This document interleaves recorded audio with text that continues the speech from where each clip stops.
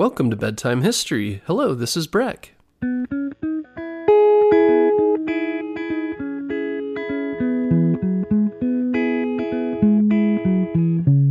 Guess what, parents? Bedtime History is now available on Storybutton. Storybutton is the easiest way to listen to our show without using screen devices like your phone or a tablet.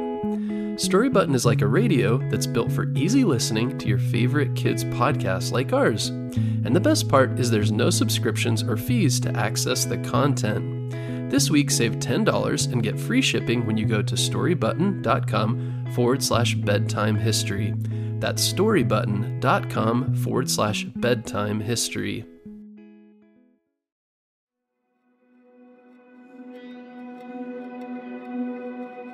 Have you ever heard of Super Mario Bros. Or The Legend of Zelda? Have you ever played these games on the Nintendo? Nintendo is a household name across the world, but it didn't start out that way. And most people don't realize that Nintendo has been around for over 100 years, long before video games were invented.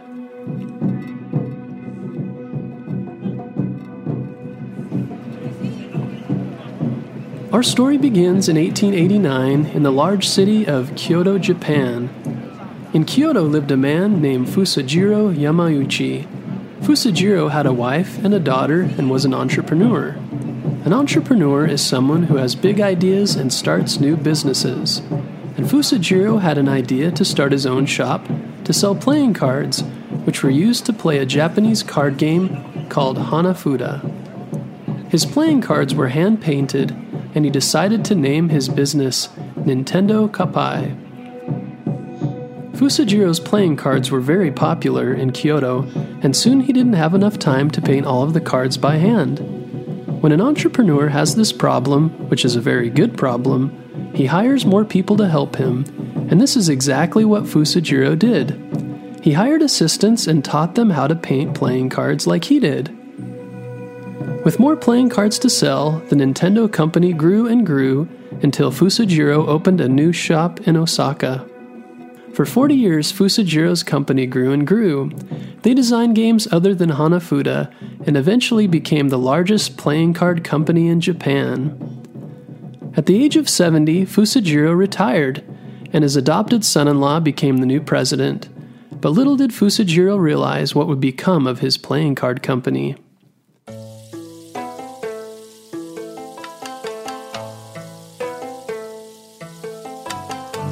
In 1927, a boy named Hiroshi was born in the same city of Kyoto. When he was little, his parents weren't able to take care of him, so he went to live with his grandparents. His grandfather was the president of Nintendo. Hiroshi started school when he was 12 and planned to go to college, but when World War II started, he had to wait on college and instead worked in a factory making weapons for the war. When the war ended, he started college to study law and was also married around this time.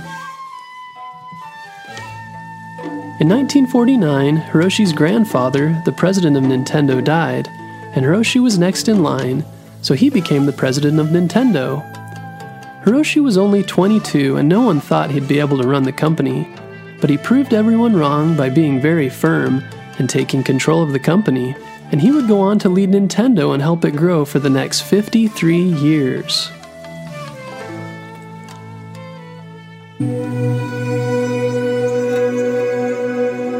As the new president of the company, Hiroshi was interested in selling Nintendo playing cards in the United States. In the United States, he made a deal with Disney to allow Nintendo to use Disney characters on their cards, and eventually sold 600,000 packs in 1 year. With all of the new money coming in, Hiroshi began to look at new ways for Nintendo to make money. They tried many different ventures such as taxi businesses, restaurants, and toy making. While many of the ideas failed, toy making seemed to be their best bet. One day while Hiroshi was in the factory, he noticed one of the engineers playing with a device he had built that could stretch out and grab things like a hand. The engineer's name was Gunpei Yokoi, and his normal job was to repair machines in the factory. But Hiroshi liked the device he built so much that he decided to turn it into a toy. They called it the Ultra Arm and sold over 1 million of them. With the Ultra Arm's success, Hiroshi asked Gunpei to help design toys instead of work in the factory. Gunpei went on to design several other toys for Nintendo, such as the first solar-powered light gun, later called the Nintendo Beam Gun.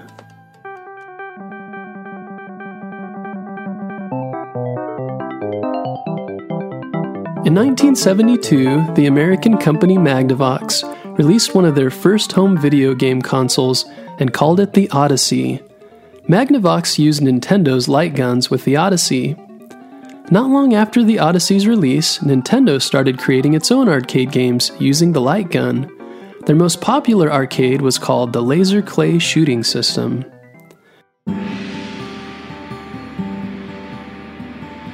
In 1977, Nintendo hired a young artist named Shigeru Miyamoto. Shigeru was born in Sonobe, Japan, and from a young age he loved exploring the natural world around his home, including forests, lakes, and secret caves he found.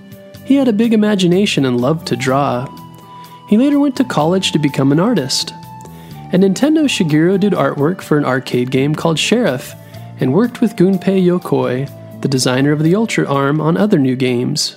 One of their big ideas involved a carpenter, his girlfriend, and a gorilla. The carpenter, also named Jumpman, ran up ramps and jumped over barrels the gorilla threw at him until he reached the girl at the top. When Shigeru finally decided on a name for Jumpman, he named him Mario after the man who owned their building. They named their game Donkey Kong, and it eventually became one of the most famous video games of all time. Nintendo and Gunpei Yokoi's next big invention was a handheld gaming device called the Game & Watch, which included a simple game and a clock. The Game & Watch was very popular and gave Nintendo more money to invent other new devices. Their next big device was called the Famicom, or Family Computer, and was their first gaming console. It sold over 500,000 units, but many of them had issues and had to be recalled from the stores. This was very costly for Nintendo, but in 1985 they fixed the system and renamed it the Nintendo Entertainment System, or NES. Nintendo was known for its quality games, which had to receive its stamp of approval before being released. The NES ended up becoming wildly popular in the United States. Shigeru Miyamoto, the artist with the big imagination, also created Super Mario Bros., featuring his Mario character from Donkey Kong, and added a brother named Luigi. They changed Mario from a carpenter to a plumber and gave him superhuman abilities. He could fall from any height, and with his hat and thick mustache, worked his way through a wild world full of fantastic monsters and underground sewage pipes. Designing his next video game, Shigeru remembered his childhood of adventure and wonder, exploring the natural world around his home in Sonobe. He remembered finding a dark cave and exploring it along with the hillsides and lakes. He decided his next big game would try and capture the wonder he felt as a child. In his game, The Legend of Zelda, an adventurous elf named Link would explore an open video game world in search of the Princess Zelda. The Legend of Zelda also became very popular, and many sequels have been created under Shigeru's direction. Nintendo's next popular device was the Game Boy, designed by Gunpei Yokoi. It was a handheld device and was known for being sturdy with quality games like Tetris and Super Mario Land. The Game Boy eventually sold 118 million units. The next version of the Nintendo was called the Super Nintendo, or SNES, with new and improved graphics and a host of new games. At this time, Nintendo began to face competition from the Sega Genesis gaming system, which included wildly popular games like Sonic the Hedgehog. Next came the Sony PlayStation and later Microsoft's Xbox gaming system, which also competed with Nintendo, who later released the Nintendo 64 with 3D graphics, the Game Boy Color, then the GameCube, and later the Nintendo DS and Wii.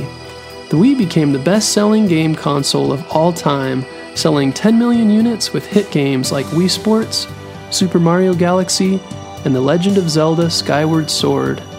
Wii U was released next, and finally its current console, the Nintendo Switch. Even with all its new competition over the years, Nintendo found ways to reinvent itself and make its game systems different.